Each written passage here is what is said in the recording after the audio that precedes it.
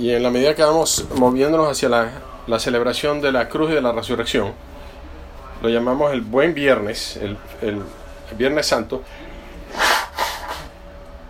tenemos una conexión, un camino a Dios, y por supuesto la resurrección, que se conoce como la Pascua,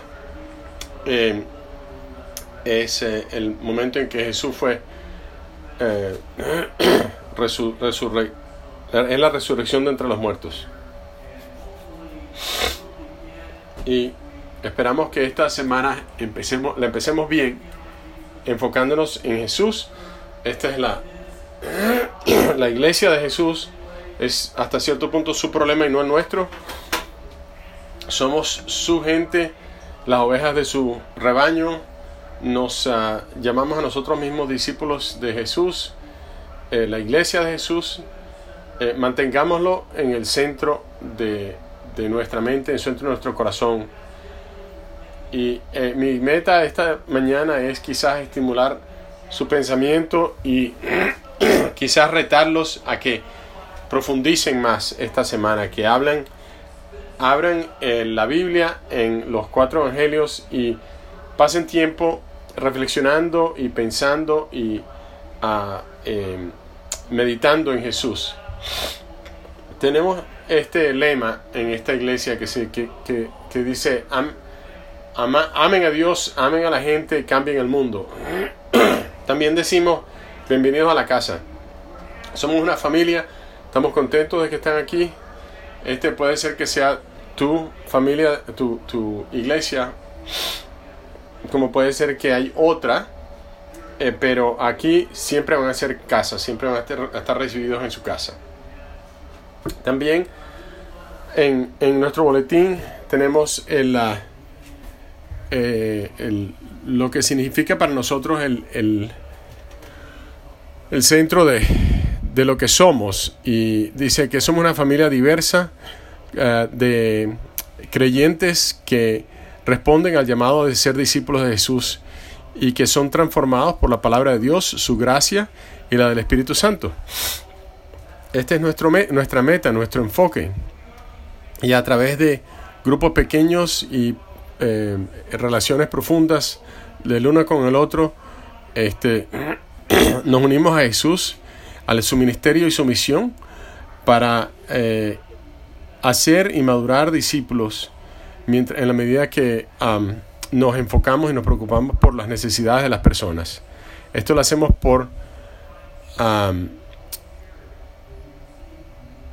lo hacemos para salvar la mayor cantidad de gente posible para Dios.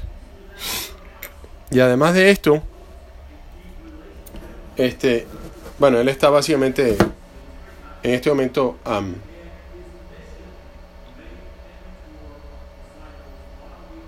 agregando al tema a lo que yo acabo de leer.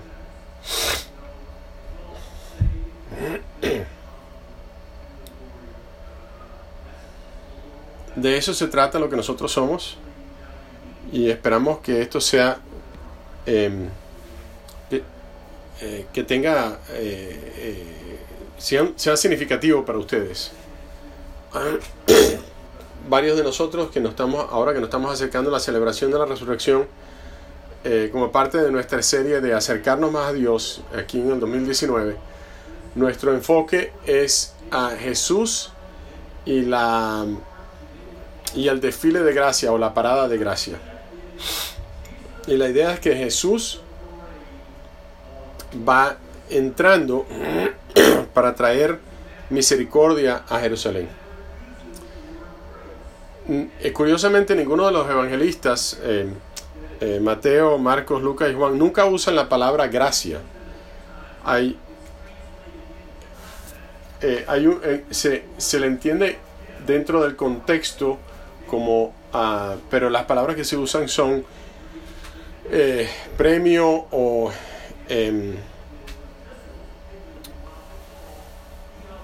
como don o como recompensa, pero es Pablo en sus cartas que usa la palabra gracia. Ahora, por supuesto, Jesús era un ejemplo de gracia y compartía la gracia de Dios con nosotros continuamente, Pero las únicas referencias que existen es que el favor de Dios o la gracia de Dios en Lucas capítulo 2 vienen de Dios. En Juan capítulo 1, versículo 14, habla de que la palabra se hizo carne.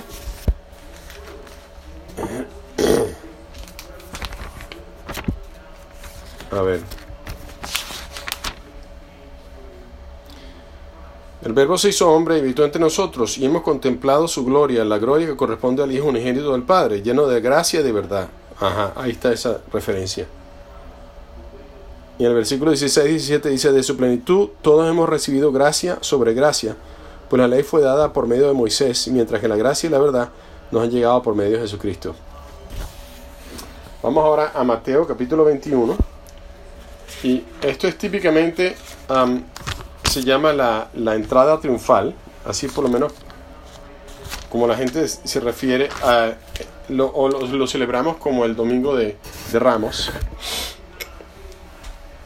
En los 4 evangelios contiguos hay 89 capítulos, y 4 de esos capítulos en conjunto hablan de los primeros 30 años de la vida de Jesús.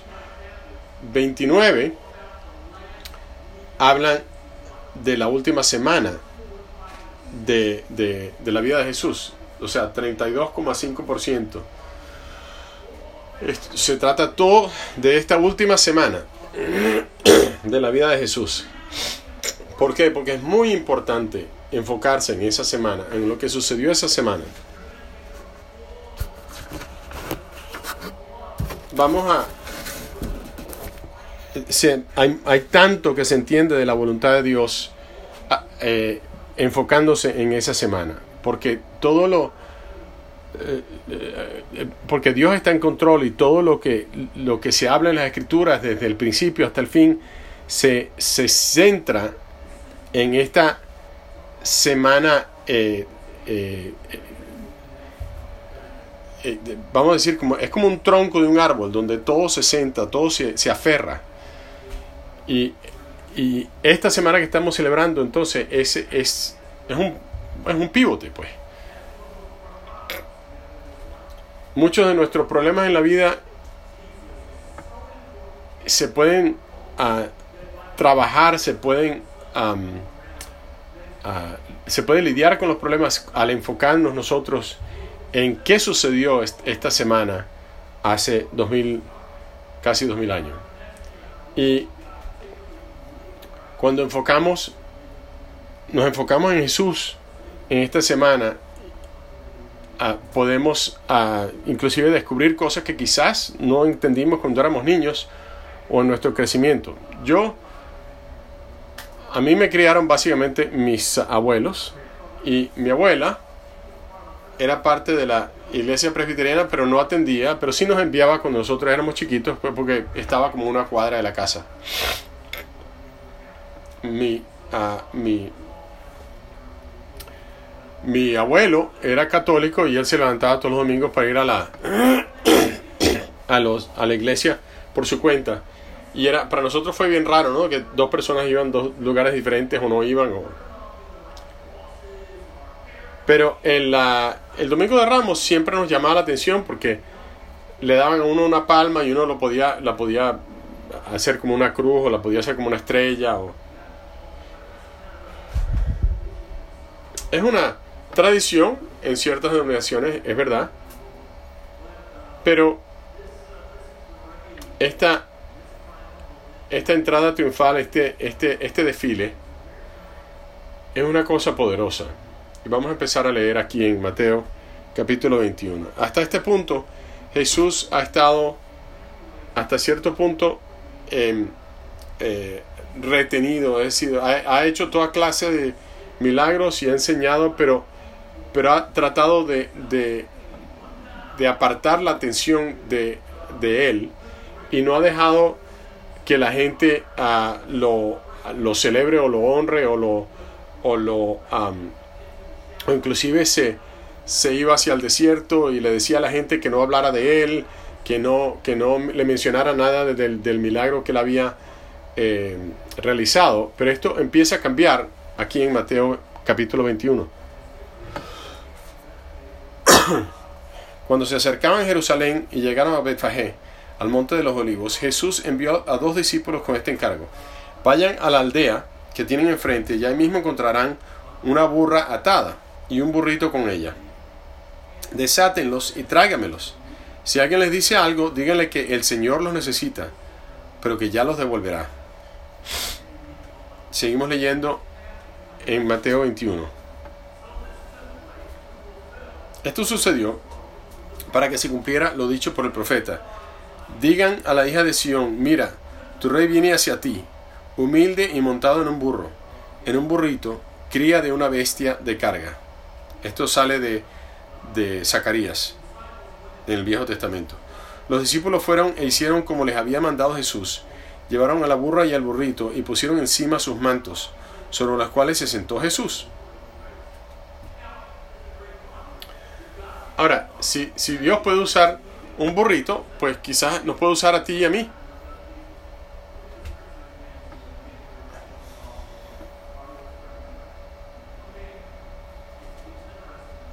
Siguiendo con la profecía, tenemos un burrito y tenemos una burra. Y Jesús va a escoger no montarse sobre la burra, que es la más grande, sino es más él se monta sobre el burrito, el más chiquito. Es una... Y así es como entra en Jerusalén. Esto sucedió en un lunes. Muchos de nosotros no sabemos eso. Pero lo que sí es claro es que para muchos de nosotros que decidimos prestar atención, está claramente, si leemos esos 29 capítulos en los 4 evangelios, que se enfocan en la última semana de Jesús, lo que está bien claro ahí es que Jesús quiso mostrar en esta última semana de su vida y en esta entrada, en este desfile, empezar a cambiar el mundo. En la superficie todo parece que se está por fin levantándose Jesús. Él ha estado por años enseñando y haciendo milagros, y cualquiera diría, bueno, parece que la gente por fin entendió, por fin se dio cuenta de que Él debe ser el centro de la atención, de que Él debería ser, después de todo, el rey de nuestras vidas. Y hay un grupo tan grande y están alabando a Dios, diciendo Hosana, y está el grupo tan grande reuniéndose, están cortando las ramas de los palmos, de las palmas, y están cantando victoria, ¿no? Es la idea de un rey que está entrando en la ciudad. Esta es la clase de celebración que se hacían en ese tiempo. Y ahí en los versículos 8 al 11 dice que tanto la gente iba delante de él como la que iba detrás gritaba Hosana al hijo de David, bendito el que viene en nombre del Señor, Hosana en las alturas. Cuando Jesús entró en Jerusalén, toda la ciudad se conmovió. ¿Quién es este?, se preguntaban. Este es el profeta Jesús de Nazaret de Galilea, contestaba la gente. Se siente la emoción, se siente la alegría, el bullicio, el asombro hasta cierto punto. Y qué meticuloso y qué intencionado está Jesús.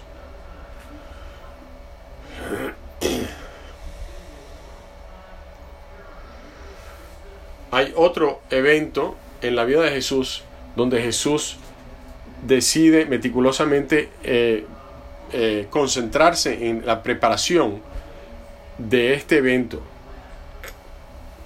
o de otro evento que es la resurrección de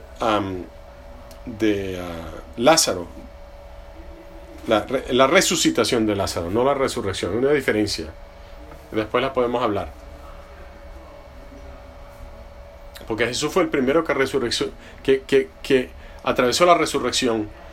Los demás que se han levantado de los muertos con su propio cuerpo han resucitado.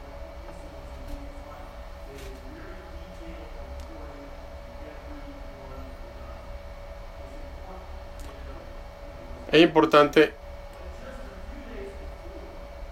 ver que hace unos cuantos, tres días antes, a un par de millas de Jerusalén, el amigo de Jesús, Lázaro, estaba enfermo y murió. Y a Jesús se le reporta, y curiosamente, él espera varios días para ir a Betania, aunque hubiera podido ir más temprano y pudiera ir no solamente a levantarlo de entre los muertos, pero a consolar a la familia.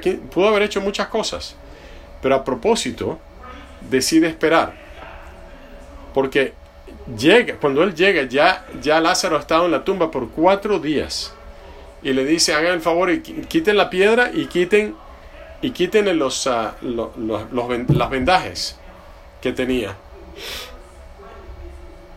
Y todo ese área escucha de esto, y la noticia se esparce por todos lados, y es tan sorprendente, tan apabullante de que lo que causa es algo obvio, pero también curioso. En Juan capítulo 12, versículo 12, dice que el día siguiente un grupo grande había...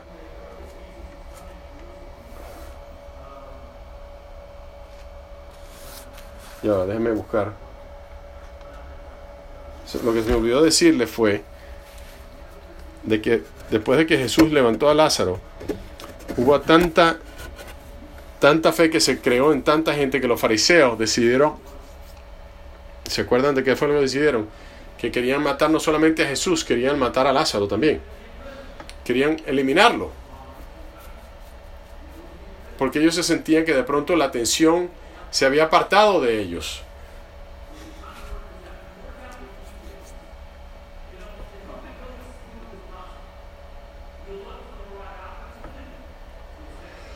Y estaban buscando la oportunidad de asesinar no solamente a Jesús, sino también a Lázaro, porque los dos se habían convertido en un problema para ellos.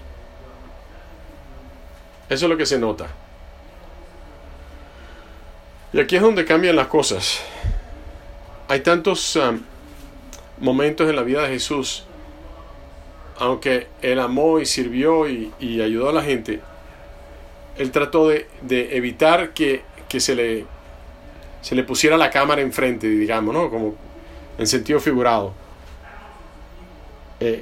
Como por ejemplo cuando alimentó a los 4,000 o a los 5,000, dice al final en Juan capítulo 6 de que los hombres trataron de forzar a Jesús y hacerlo rey. Querían que fuera el rey. Y la Biblia dice que Jesús se apartó y desapareció de entre ellos. Tantas veces en Juan capítulo 11, versículo 54, dice: por eso Jesús ya no andaba en público entre los judíos, se retiró más bien a una región cercana del desierto, a un pueblo llamado Efraín, donde se quedó con sus discípulos. Faltaba poco para la Pascua judía, así que muchos de ellos subieron del campo a Jerusalén para su purificación ceremonial antes de la Pascua. Ahora, una vez que él sana y trae a Lázaro a la vida otra vez, ahora que Jerusalén se está llenando de gente para la Pascua, para la celebración de la Pascua, hay por lo menos cientos de miles de personas ahí, en este punto. Hay documentos de que dicen de que el número de ovejas que fueron sacrificadas pudo haber llegado hasta casi 1 millón de personas. Y hay un tiempo, por supuesto, Jesús entra en Jesús a 2 o 3 días de haber resucitado a Lázaro, y lo hace en un momento en que la gente tiene una especie de como de frenzy, y lo alaban, y en Juan capítulo 12 versículo 23 dice: ha llegado la hora de que el Hijo del Hombre sea glorificado. Esto es todo en la mente de Dios. Él prepara una demostración donde Él va a ser el centro de atención en la ciudad.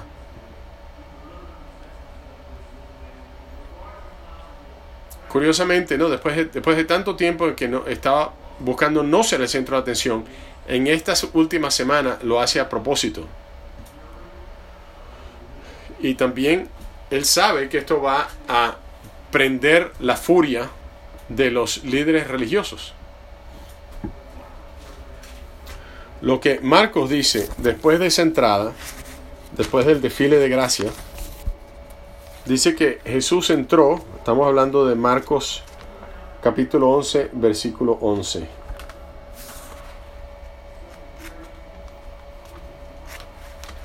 Jesús tiene algo muy intencional en mente.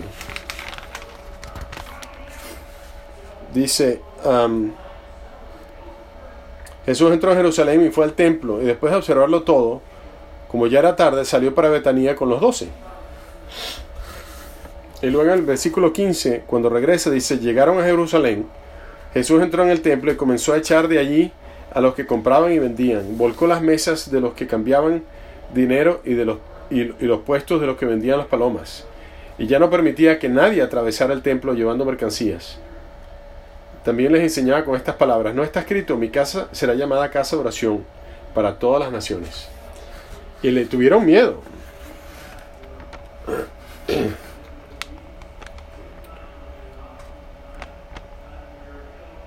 Pero los jefes de los sacerdotes y los maestros de la ley lo oyeron y comenzaron a buscar una manera de matarlo. Otra vez, están queriendo matarlo. Jesús sabía que eso venía, pero Él sabe que este es su momento, Él sabe que este es su tiempo, y está hasta cierto punto indirectamente provocando a los líderes religiosos para que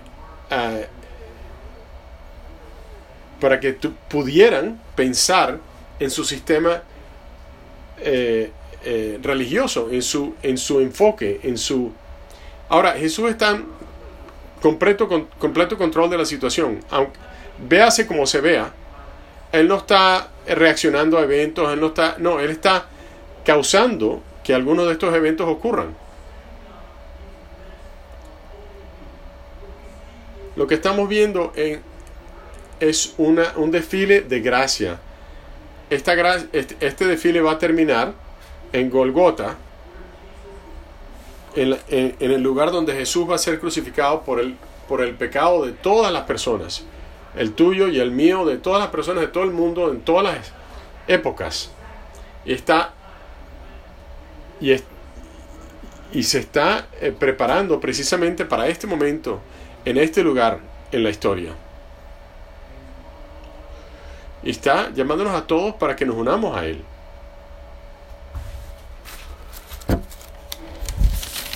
Romanos capítulo 5, en vista de que tenemos, mejor lo leo, ¿verdad? Empezando por el versículo 1.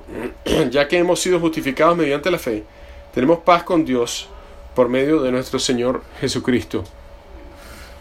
A la verdad, versículo 6, como éramos incapaces de salvarnos en el tiempo señalado, Cristo murió por los malvados. Difícilmente habrá quien muera por un justo, aunque tal vez haya quien se atreva a morir por una persona verdaderamente buena. Pero Dios demuestra su amor por nosotros en esto, en que cuando todavía éramos pecadores, Cristo murió por nosotros. Averigua tú por tu cuenta. Busca tú en esos 29 capítulos qué es lo que Dios tiene para ti.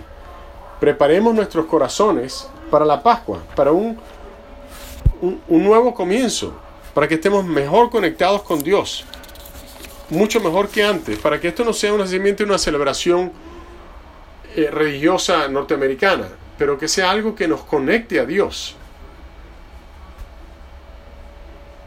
Este es siempre el caso. Primero la muerte y después la resurrección. Eso fue lo que dice Jesús en Juan capítulo 12, versículo 23. Dice, ha llegado la hora en que el hombre sea glorificado, el Hijo del Hombre sea glorificado. Ciertamente les aseguro que si el grano de trigo no cae a tierra y muere, se queda siendo un solo grano, pero si muere, produce mucho fruto.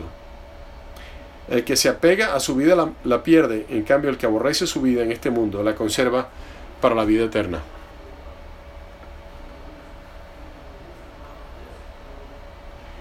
Quien quiera servirme, debe seguirme.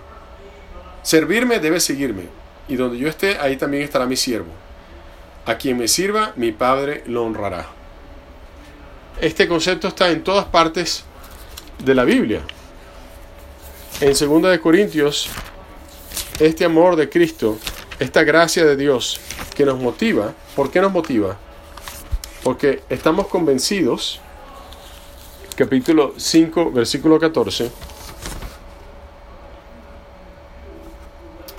El amor de Cristo nos obliga porque estamos convencidos de que uno murió por todos y por consiguiente todos murieron.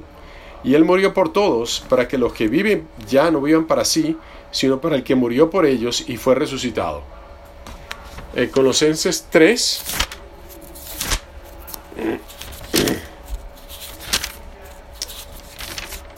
Uno al 3.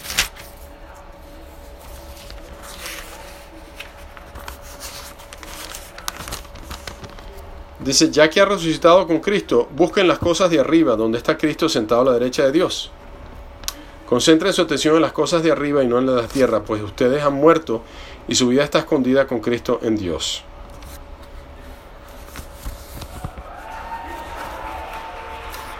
En Romanos parece que dice 6, capítulo 2.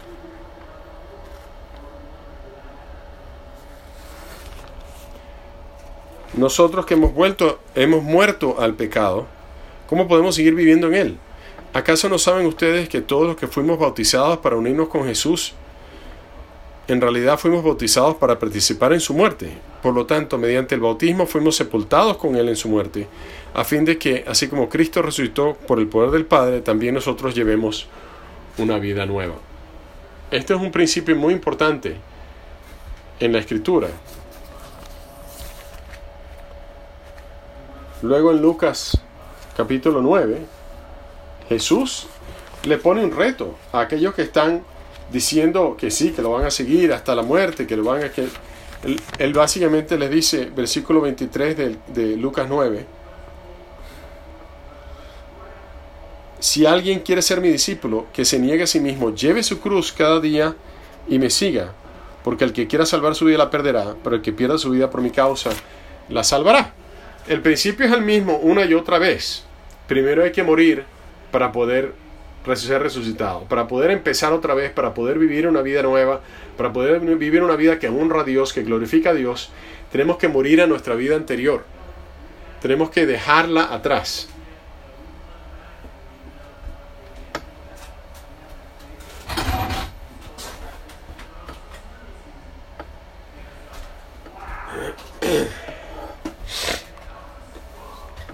Este año nos sucedió una cosa interesante. Nosotros, mucho de lo que damos en el Domingo de Generosidad todos los años viene de lo que nos regresa de los impuestos. Pero este año, curiosamente, no solamente no nos regresaron nada, sino que tuvimos que pagar. Y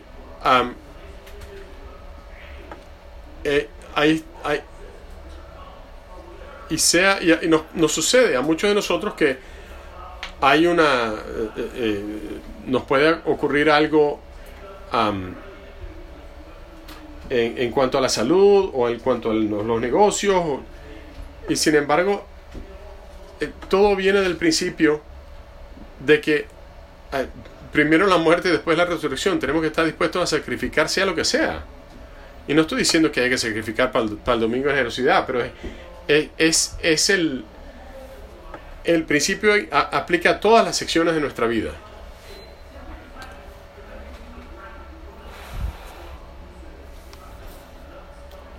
En Juan capítulo 12, o inclusive en Lucas 19, dice la misma cosa en realidad en los dos lugares. Así que lo voy a leer en Lucas 19, versículo 39 al 40. Dice, algunos de los fariseos que estaban entre la gente le reclamaron a Jesús: Maestro, reprende a tus discípulos, cuando estaban gritando Hosana, Hosana. Pero él respondió: le aseguro que si ellos se callan, gritarán las piedras.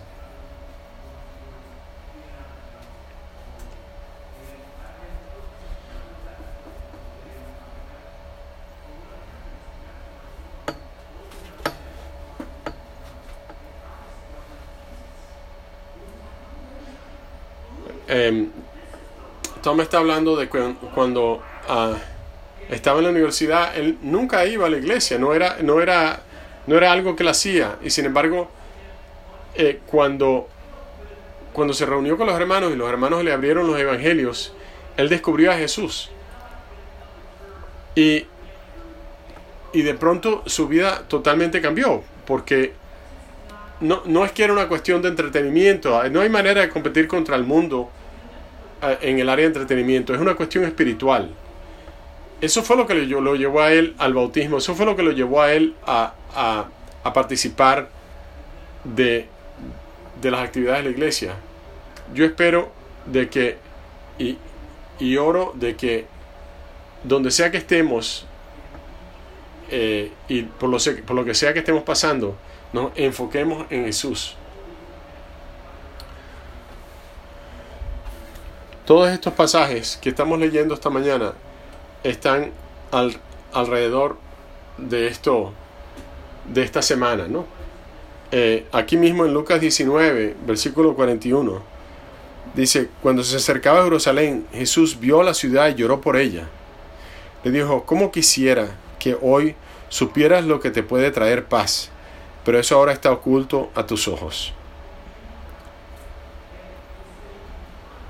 Y esto aplicaría no solamente a Jerusalén en aquel entonces, esto aplica a Atlanta, esto aplica a tantas otras ciudades.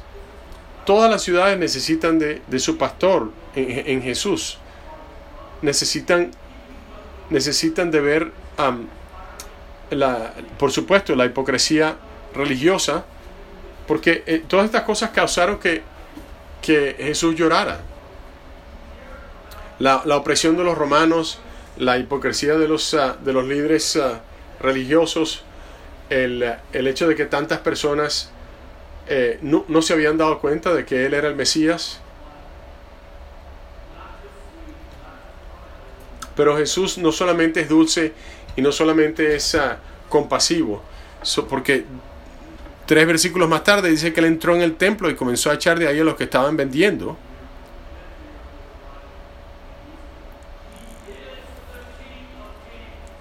Él es el Rey de Reyes y puede estar entrando en un burrito y puede ser todo lo dulce que tú quieras decir. Sin embargo, Él está a la derecha del Padre.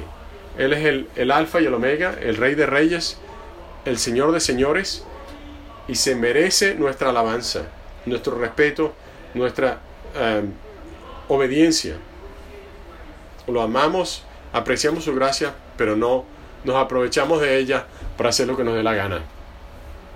Vamos a cerrar aquí con Juan, versículo 11, versículos 25 al 26. Esto fue lo que Jesús le dijo a uno de sus mejores amigos. Dice: yo soy la resurrección y la vida.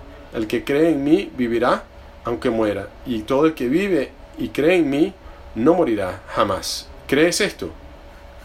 Esta pregunta es para ti también. ¿Tú crees eso? Si lo crees, síguelo. Si lo crees, conecta con Él esta semana. Y haz que esta semana nos lleve a acercarnos más a Dios de lo que hemos en cualquier momento de nuestra vida. Oremos por la comunión. Padre, gracias por enviarnos a tu Hijo y por dejar que fuera mutilado y sacrificado en la cruz. Te oramos de que esta semana, empezando con esta comunión, nos conectemos contigo y decidamos seguirte con todo nuestro corazón. En nombre de Jesús. Amén.